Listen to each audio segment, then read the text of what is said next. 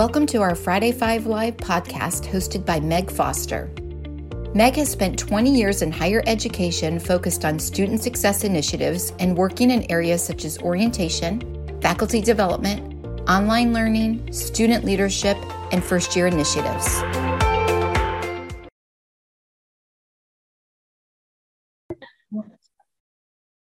Well, welcome everyone to our Friday 5 Live. We are so thrilled to have all of you listening in today with us, as well as Jessica Tinklenberg, who's going to talk with us about supporting our students in this continued unusual time of educational challenges. I think I'll just try to put it nicely like that.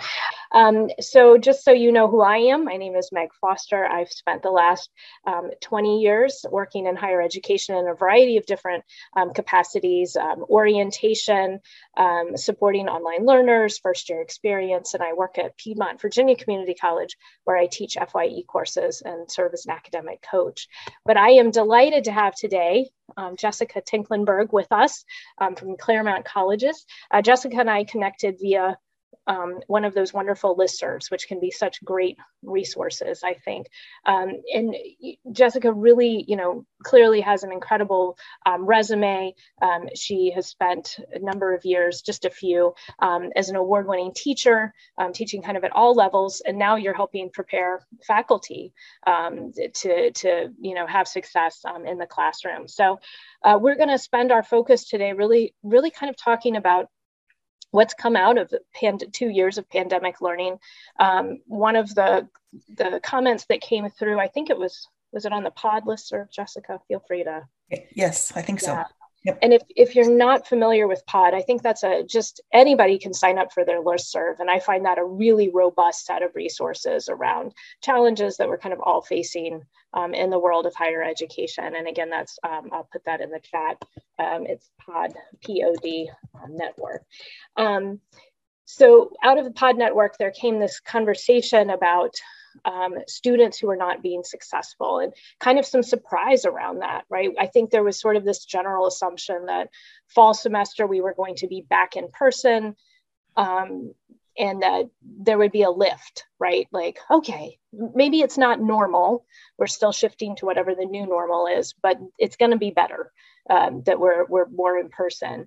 And the surprise kind of came out of this discussion that people were not seeing that they were continuing to see high rates of DF and W grades. And I know I certainly have experienced that, unfortunately, in the classes I've been teaching this academic year. So, as always in our Friday 5 Live, we've got some questions to guide our discussion.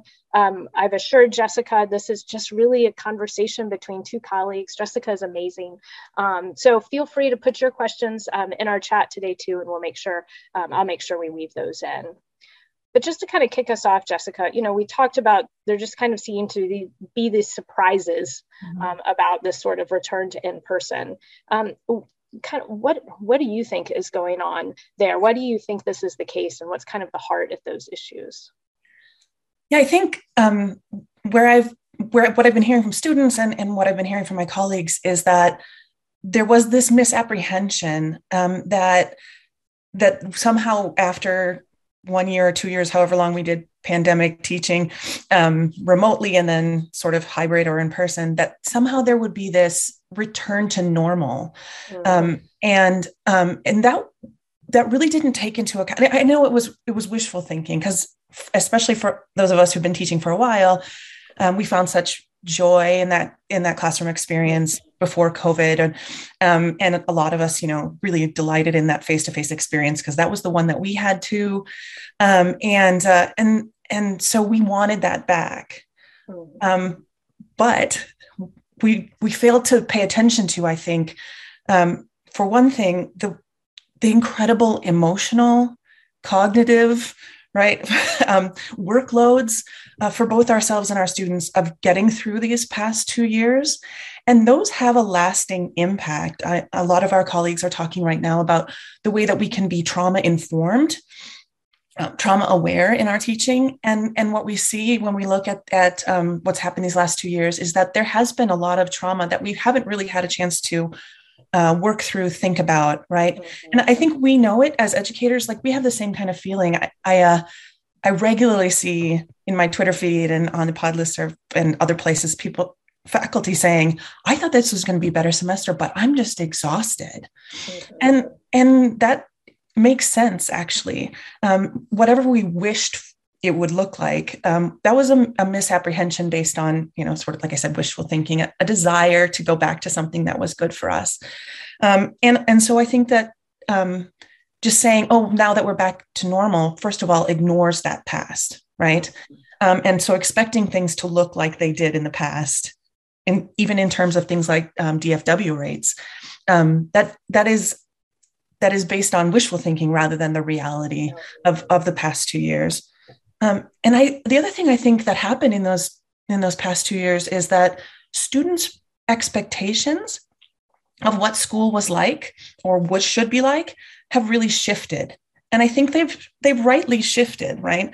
I don't think that it's unfair that they have new expectations. For us, we've been teaching a long time and we have this vast experience with a particular kind of learning.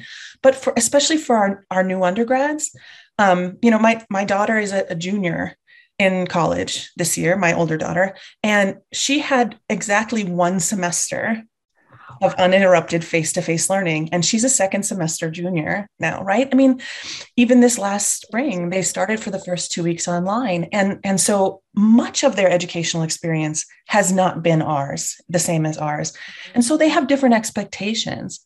And I think that we haven't given enough time or space to our students or ourselves to address that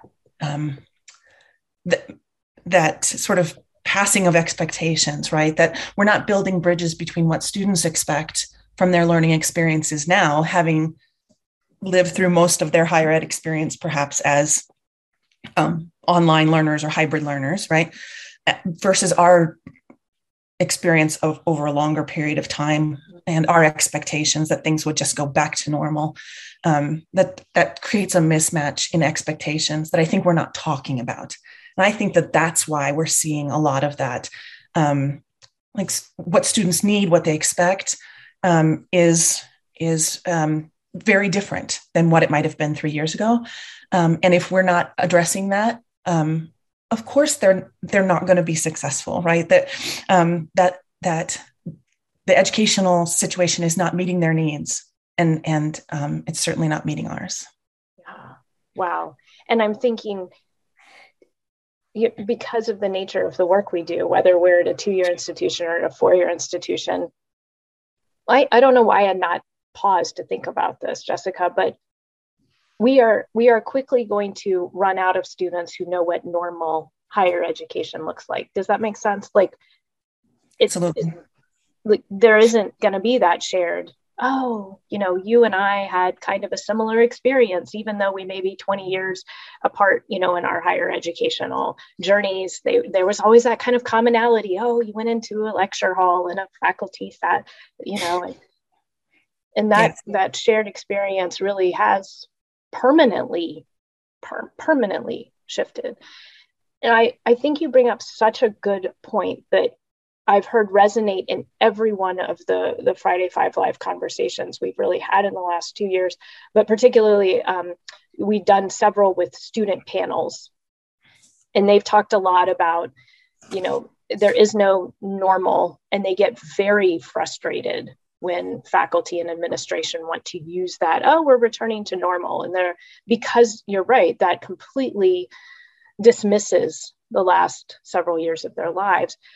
But I'm curious if you've seen any institutions that you feel like are doing good work around giving space to process, to do. I mean, this is it's grief, it's loss, and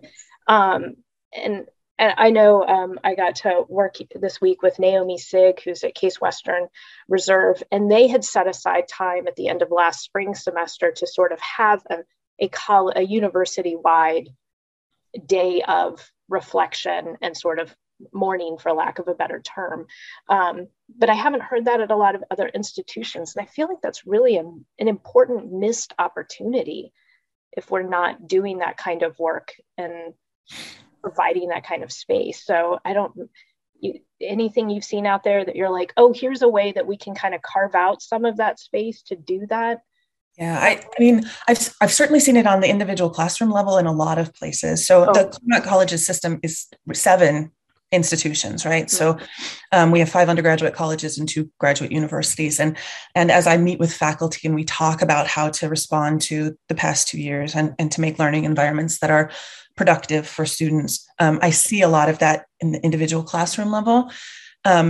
Institutionally, I would just give a shout out to our California community colleges, because they are like frontline on this, really making sure that they're using trauma-informed principles to guide every aspect, right? Things like advising, first-year advising or continuing advising, re-enrollment. A lot of students, especially in the California community college system, had to drop out because of family needs that they had, right? And other kinds of like cost of living kinds of things.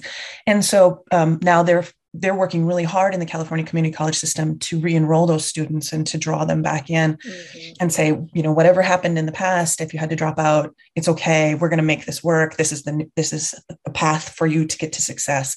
And I think that institutionally, they're doing a great job of really making it clear to students the value of that education and giving them a pathway, even if they didn't have the best grades early or pre-pandemic, that's not a barrier. So I've been actually just desperately impressed with my colleagues at the California community college system. That's wonderful to hear. Yeah, because I think that's been so. We had a chance to talk to University Milwaukee, and they're doing a lot of work around kind of trauma-informed care in general, like infusing that into the campus culture as a result of the pandemic. And I just so admire that effort to say, we value this. Everyone needs to know about this in our institution. And then what could it do to sort of shift the culture at a university? And what's been interesting to look into their work, and it's been written up in the Chronicle a couple of times now, is that it didn't really cost them any money, right? Like it just, they're like, this wasn't like somebody set aside $100,000 or it was part of an accrediting requirement, which I think so many times, big projects come out of those sorts of things. It really was just several people kind of coming together and saying, people have been traumatized, and how do we respond to that in a way that's caring and in a way that helps support people? Because ultimately we want our students to be successful. So if we just don't acknowledge it, it seems like we're not setting students up for that kind of success. I've heard from lots of students that, maybe they don't want to be talking about the past 2 years and the trauma all the time, but they do want to be making spaces that feel like they can still succeed. And that doesn't take any money, right? That just takes an awareness by the faculty member to say, like, we're going to build this space out together. And it's going to allow you to not have to constantly be re-traumatized, right? Relive by talking about it all the time, but really just to see that it is still possible, that we still believe that if we make the space that you can be successful. And I think that it's actually a pretty easy thing. But like I said, I think our misapprehension about, we'll just go back to normal and everything will be okay. That's really stands in the way of that, rather than really attending to, like I said, being trauma aware, trauma informed in everything that we do. Do you, sort of as a related question, any resources that you have around kind of becoming trauma aware? I know there are lots of different ones out there, but what would you recommend? There's a great book that actually just came out, I think this year. Her last name, Alex Venet, Venet, and it's Equity-Centered Trauma-Informed Education, I think is the title, but it's Alex Chevron Venet. And I actually read that with my team this last summer, my CTL team, and we used it as the foundation for our series of workshops in the fall semester with faculty to sort of put this front and center. That and the other great thing about that book in particular is that Alex really focuses on this idea that being trauma informed is a part of being equity centered, right? That more students will succeed, more students will benefit, a greater number will feel included if we're paying attention to both the strengths and assets they bring to the classroom. Certainly, we don't want to become deficit minded in this way, but also the experiences they bring into the classroom, including experiences of trauma, and that allows us to be more inclusive educators. I really love that focus. No, strangely enough, I got to the last professional development training in person I did before the pandemic was trauma-informed care, kind of level 1 in the community college system. And it really was, I'm so glad I had that as we made, as the world then became this wholly new thing, because it just has become this sort of foundation upon which I base all my interaction, with my students and my colleagues. So, and it is interesting to think how transformational that can be. And that's sort of the hope in our system is that, if we were kind of talking earlier, if our future police officers, if our future nurses that we're training in the system sort of have this understanding, what then happens within our larger communities as well. So it becomes a ripple effect, for lack of kind of a better term.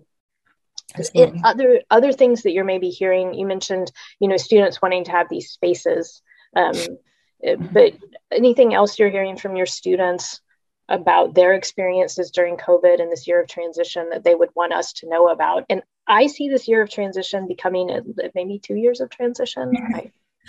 I have no doubt it will be many, many years. Okay. Yeah. I don't want to say that as a downer, but I think that it's a long-term recovery, right? From what we've all been through.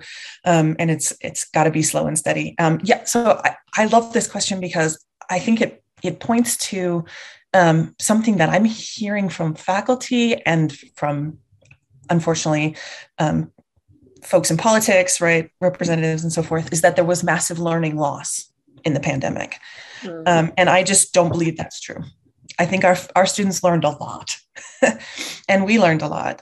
It may be a different kind of learning than, again, what we had before the pandemic, but our students, I think when I look at the students I have this year in my first year seminar class versus students I had prior to the pandemic, I see all the time that my students are much more intentional and careful about their mental health. They're much more careful about each other's mental health. They have, this is unfortunately, tragically, this is one of the things that shared trauma does, right? It builds this sort of collective sense. It's helped them to see that they need each other. And they're very committed to making sure that they take care of each other. In a not patronizing, just a really collective kind of communal kind of way. And I think that actually has sparked something else that my students are telling me all the time about what they learned in the pandemic is that maybe grades and competition for grades is not the most important thing to them anymore. And, for folks who are familiar with the Claremont colleges, they consider themselves elite institutions, whatever that means. But these are, students who have been very successful in the graded system prior to this. And now they're saying, maybe collaborating, building skills at communicating effectively. Maybe those kinds of things are more important. And they learned that in the pandemic. And I think that that's, again, we're not listening if we're not hearing that from our students as real and deep learning that actually is going to take them very far in the world, and should be valued. And that maybe we need to start thinking about their learning assets, the great things they learn, rather than deficits or losses or something like that. That we should start there. The other thing, I think my students obviously have learned a lot about self-advocacy in the pandemic. And I think that that's just an amazing, like I said, life skill, right? That unfortunately came from a difficult and for some very dangerous situation. But to learn how to say, this is what I need. This is actually a question I asked my students, talked with my students about, but also asked my daughters because they're also in college. And you have your own focus group right there. Pardon? Sorry, you have your own focus group, right Oh, there. yes. Yeah, that's right. I thought you said I was out of focus. I was like, okay, it's okay. But yeah, that's right. Lots of input from them. But one of the things that they said was that this sense of saying, oh, I can actually ask for an extension, or I can actually advocate that I need these resources. And my students too, a lot around, again, mental health, self-advocacy, a lot around disability advocacy that they didn't feel comfortable before, but now they're seeing the difference it's going to make in their ability to succeed. And I think those are all incredible learnings from students. Maybe not, like I said, maybe not like the kinds of things we wanted them to learn from, first gen chem class, right? That's okay. But lots of other things that they're really discovering and learning that are actually going to be quite valuable to their life from here on out. And I think about, what I know about who are students who are successful, and a lot of my research was around online learners in particular, but that ability to be self-advocates, that's really, really tied to success. And so, and I'm also fascinated, I'm so glad you brought up this idea of kind of students shifting away from a focus on grades. There was a really great piece in Mindshift, which is KQED's online newsletter about students, high school students who are very academically focused, kind of talking about the last 2 years have sort of redefined how they see themselves, what they value, and that they don't value the grade in the way that they had placed that value before, which I think is incredibly mentally healthy, because I think that's a whole other Friday 5 Live topic right For there. Sure. And I live with a kid dealing with, being in an academically challenging where there's a hyper focus on grades that's so unhealthy. I mean, just so incredibly unhealthy. And then paired with that conversation, I'm seeing so much on our listservs too about folks really wanting, like faculty wanting to get away from traditional systems of grading, which is revolutionary in a way. I'm just delighted. That makes me so happy, because I do think, if we're real honest with ourselves, very often grades bear no relationship to learning, right? And so as long as we're going to be grading some stuff, it should be it should match as closely to the kind of learning we want to see, right? Mm-hmm. But I think that removing that obsession and that we've built into students, right? This is a thing that we've done to them with grades and grading, frees them up to take feedback better. It frees them up to think about that feedback as not punitive and actually listen to it, right?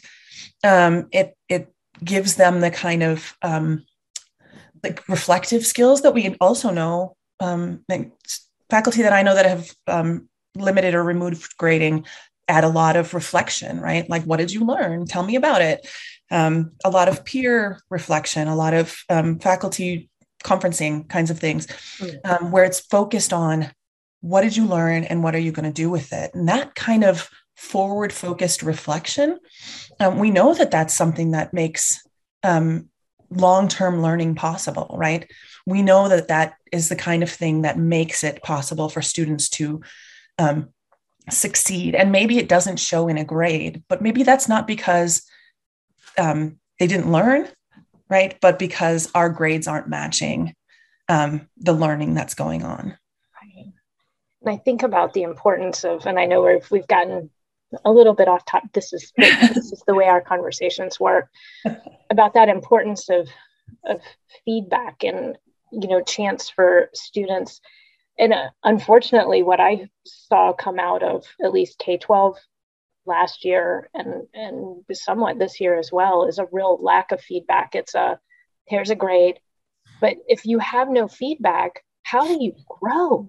Like, if you write a paper and nobody provides you any feedback and all you see is a letter grade associated with it, you then don't know how you can improve your writing. And none of us are. I think communication skills are some of the most important things we teach students, and at a base level. It doesn't matter what you major in, right? I think we all need to be able to graduate with a degree where we can write something that can, is clear, and where you can speak in a way that communicates as well. So I find that lack of feedback, because so much of, I feel like the learning experience in the last couple of years has been kind of transactional. Mm-hmm. You do this, you get a grade. You do that, you get a grade. And some of that has to do with having to pivot very quick. I get, the challenges with the way that we've tried to figure out learning in the last couple of years, but I really love that focus on the opportunity to reflect. When I think too, this is not just a pandemic year's problem, right? Any of us who've been teaching a long time, if we've had this experience of like the paper goes into the grading hole, we put a grade on it, the students don't look at any of the feedback we've given them, because to them it's done, and then they don't learn from it. And then we get another paper from them, and they've made the same mistakes because we haven't given them a way to use that feedback. And then we're frustrated, and it creates this sort of animosity between students and faculty, right? Why do I keep getting a bad grade? Well, you're not using the feedback I gave you. Well, why do I have to use the feedback? Well, so you can improve. Like this, right. It creates this sort of adversarial relationship, right, where I'm frustrated with you as a student, rather than us being on the same team saying like, this is the path we're going to take to make sure that you're really learning these skills that we think are so critical to your success in the world. And actually that comes in terms of, this not having a corresponding lift in grade. I think it does have a lot to do with our lack of transparency about what the grade means. Right. And for students, then, they just see that grade and it just deflates them. And instead of seeing the feedback in places that they can improve and committing to that, and that creates this cycle where they're like, well, I'm always going to be a C student. I'm always going to be a D student. I've gotten 3 Ds in a row. And rather than, this reflective piece that can really help them think in terms of growth and think in terms of success yet to come. Mm-hmm, mm-hmm. And that's so important to the ability to, stay enrolled. I think about so many of the students I teach in the community college sector have never really felt successful in a classroom before, because they early on, for whatever reason, they've got it into their mind that they are, I'm just a D student. Like, that's just who I am. I can't do this work. This is, I'm here because I need to be, but that doesn't mean I'm really, and so often that's not the case at all. And it just, so I spend a lot of time, working to kind of undo that little voice in their head and try to change that narrative. Yeah. And it does come from a fundament, like they're K-12 instructors and they're college instructors. It comes from our mindset a lot, right? That we have this sort of, that person's first paper was good, so I'm just going to assume that they're already good at this, right? This kind of fixed mindset that we have about our students, rather than being open and helping them see possibilities for themselves. That's a thing that we've done to our students, where they then see in themselves, well, I wasn't good at math in 8th grade, and so I'm just never going to be good at math, right?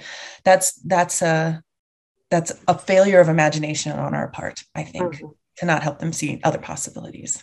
Yeah, that's such a good, as we think about, that I think so often the conversations I meant are around fixed mindset with our students. not with ourselves. No, And that's yes. that's important, that we look at that too. And I think that's a nice tie-in to kind of this last question around some strategies that you're seeing that faculty and staff can take, and I focus this question, kind of on the now, because I know we're sort of at this urgent point. It's very much make or break time for a lot of our students, but moving into the fall semester as well. And I would also love to hear, as you're thinking about strategies that can support students, I think some of those strategies are ones that, we're focused on ourselves too, and our own growth and our own taking care of ourselves. So any recommendations you have there too would be super welcome. Yeah, thank you. I think I always say this to everybody, anybody who knows me. Well, this is my first answer always to this kind of question is, it's never too late to be more transparent with your students. And so, I like to encourage faculty, instructional staff to build transparency in, design it from the beginning. But even if you didn't, it's not too late now to look at the assignments that you have left in this semester, the readings that you have left, and ask yourself, why did I assign this, right? What does it contribute to the learning that needs to happen between now and the end of the semester? And if you can't answer the why question, it's time to let that go, right? And if you can't answer how it's related to learning, you may need to make a swap, or redesign, or work with your students. And then so ask yourself those questions first, get your mindset right about transparency, but then talk with your students about, hey, this is what we have coming up. And these are the learning goals that we have for this class that we haven't met yet. Which of these things do you think is which paper or which assignment is going to best help you meet those learning goals? And why do you think so? And how can we make sure that that's what we're doing? And I mean, you get to make choices that remove things from class, right? As much as cramming more stuff in. We don't need to do that right now at this point in the semester, but we need to be transparent with our students about why. And that goes a long way to actually student success. We know this. There's been lots and lots of studies on the role of transparency in helping students succeed. When they know the why, when they know the how, and when they know how they're going to be evaluated, and why they're going to be evaluated that way, students are more likely to succeed. I mean, it makes just good sense, right? If you are able to communicate why this matters to their education and how to be successful, they're more likely to do the things you want, right? It's like if somebody were to come up to me today and say, Jessica, go write a lab report. I have a PhD in religion, so this is not something I've done. It's been a while, been a minute. Yeah, long time. I wouldn't know how to do that, right? And I would not succeed at that, in spite of the fact that I'm pretty well educated. And so, but the same thing for our students who are novices, right? They need that sort of framework, and being transparent about what that framework is really going to be helpful. And the other thing, we've talked about this some, is making some space, right? It doesn't have to be talking about trauma or talking about COVID all the time. That may actually not be effective, but making some space where students can have some relief from that feeling of trauma. Actually, we know this too really improves student success rates. So things like giving students choices. We talked about this a little bit with assignments and transparency. So saying, okay, we have, we at Pitzer have 4 weeks left. Very exciting. Okay, we have these 2 assignments. Which would you like to complete? Which do you think is going to better show your learning in the class? Giving them some choice. They may not all choose the same thing, but you're not going to be grading all of both of those. So that's good bonus for us too. Giving students some voice, right? Saying, okay, how should we evaluate this assignment to make sure that we're getting at the things that you really learned? That's going to help them both voice what is necessary for success so they know it, but also tell them that you care about their presence in that space and this couldn't be evaluated well without them. I really like to encourage my students to create back channels for for making space where they can ask each other questions and I'm not a part of it. Because that I have found is an incredible, I mean, they set up group chats faster than anything I can possibly imagine. Like it would take me all day to get this, but they're on it. And, or Slack channels or whatever they want to do, right? Where they can ask each other questions. That creates a space where it's okay to ask questions, where it's okay to be like, I don't understand. Can you help me? And let them be experts for each other. And like that creates a kind of space that is, allows them to feel whole and important rather than, just constantly under the lens of trauma. And then I think making space by jettisoning some things you don't need, it's okay. I'm giving you permission if you need it to let some things go. Because if we're honest with ourselves, if we try to cram all that material in, students aren't going to remember it anyway. It's going to give them more opportunities to get failing grades on things only. And you're going to still come into, say it's a first of a series of classes. They're still going to come into that next class and need to do some reminding, right? Anyway, so letting some things go in your content heavy courses might actually make more learning possible and make that learning stick better. So to me, those are transparency and making space in lots of ways for students to have choice and voice. Great recommendations. And I think about that sometimes when we let things go, there's the chance for a deeper connection with content and with the learning that can be, really powerful. I love this idea of back channels. One of my students early in the pandemic was like, can't you just teach this class via Discord? And I was like, well, no, for two reasons. One, the college, kind of wants us to use the LMS, and two, I'm not cool enough to do that. So, I'm just going to be real transparent with you. I'm not that girl, but I think that's so great to give students that permission, because I think often they feel like they're sneaking around, right? Mm-hmm. Like, and no, use one another. You all are terrific first resources, and for our students who aren't quite ready for self-advocacy, I think about all the times, even with my own kids, right, where maybe they were too reluctant to ask the question, but a friend was like, no, you need to ask the question. But if I say, ask the question, they're not going to listen to me. They're going to listen to the friend, right? And I think the same happens in our classroom environments too. I've taken 2 pages of notes, Jessica. I just want to let you know.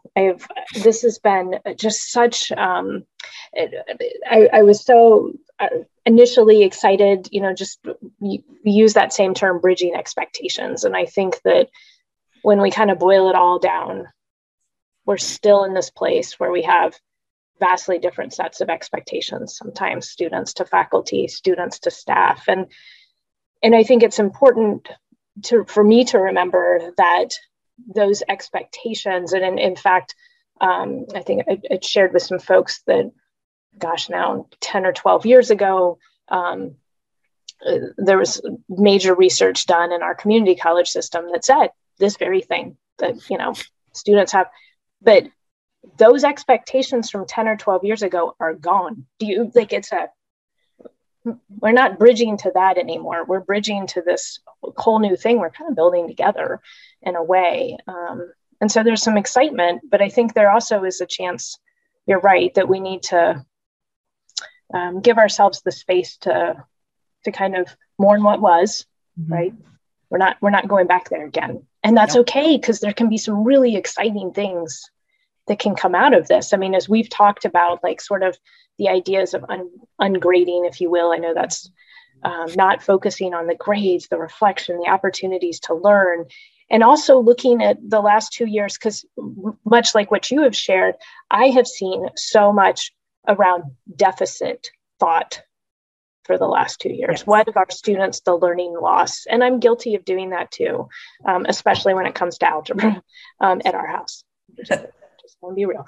But then if we can kind of look at that differently about what have our students gained, and you're right, some things that are going to really be a foundation for them, quite frankly, that might be even more helpful than algebra in their lives.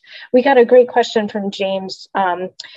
What is the diversity of the students maybe that come to you for help, or the faculty in your classes? Because I know you're really working kind of more with faculty. I know you're teaching students as well. So thanks, James, for our question. Yeah, thanks for that question. In terms of racial diversity, the Claremont colleges are very much primarily white institutions. And that has been an object of continuing conversation, I'll just say that way, both in terms of further diversifying and supporting a diverse faculty, and supporting a more diverse student body. Where I find a lot of diversity, we have a lot of neurodiverse students in our classes, and a lot of neurodiverse faculty. We have a lot of gender diversity in the faculty and in the student body.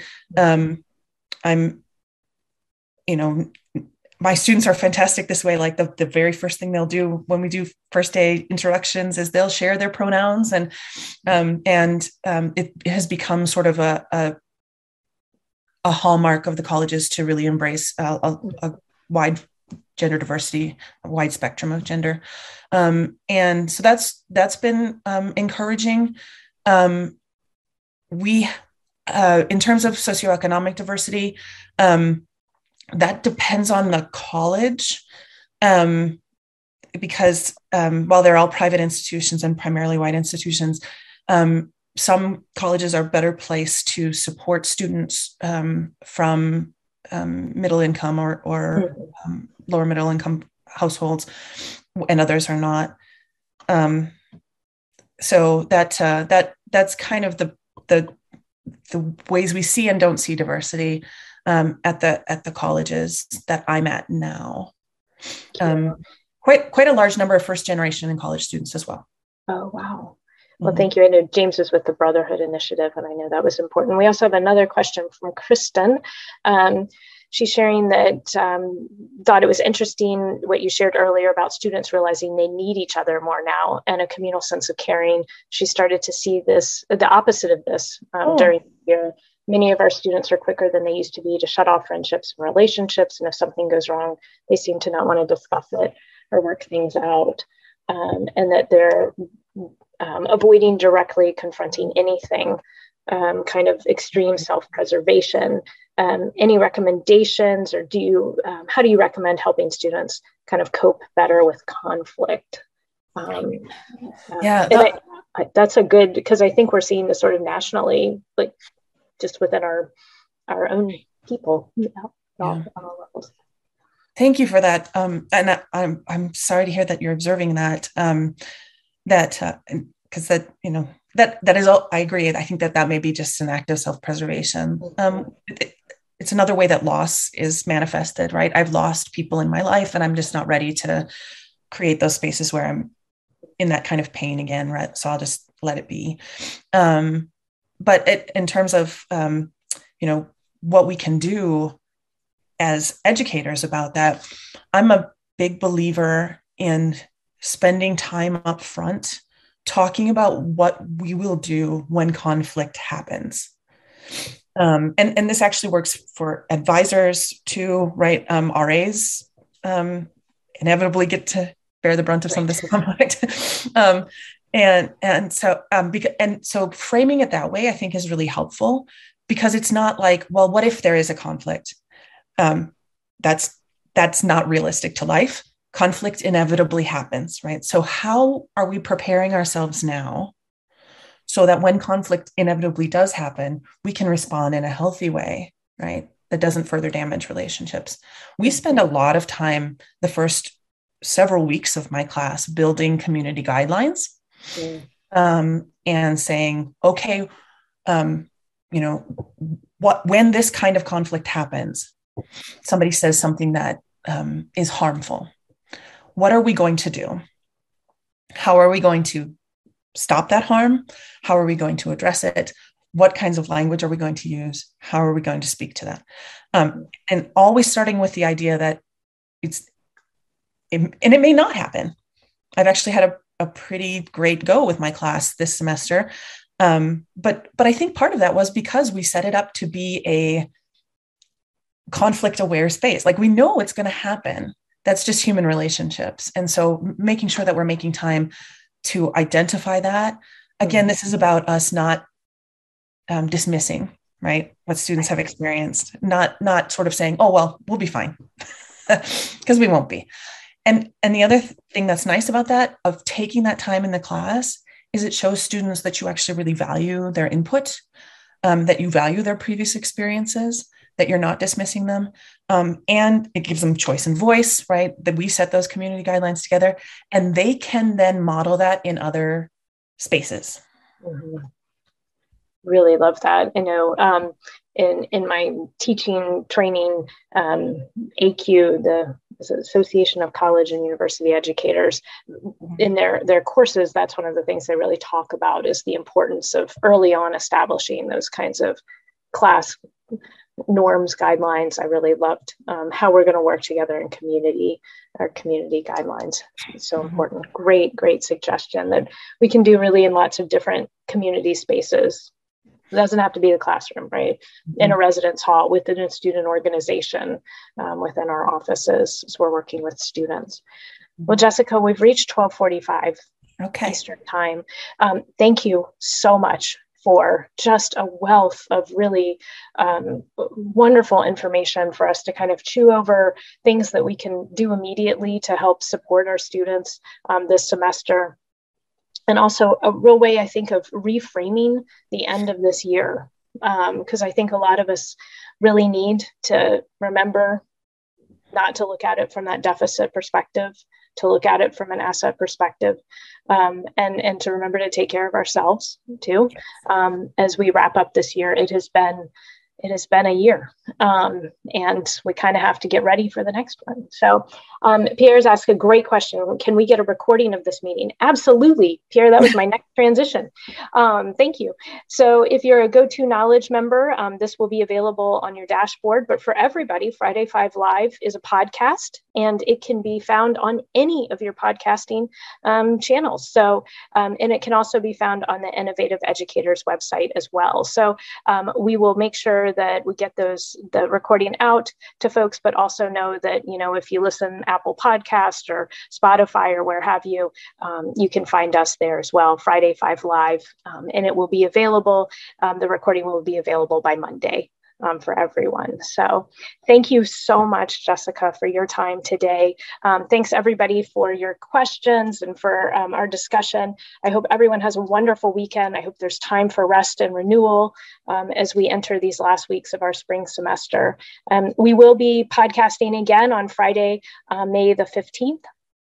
And one more Californian, Jessica, we're going to be talking with Kate Mueller in the community college system there in California. So about leadership and about student support. So always excited to have those conversations with our West Coast colleagues. Thank you guys so much. Everyone have a great weekend and take care. Thanks everyone for being here. Really appreciate you. Thank you. Friday 5 Live is brought to you by Innovative Educators. Innovative Educators offers 6 online services for your onboarding support and training needs. Visit us at innovativeeducators.org to see how we can support your student success initiatives.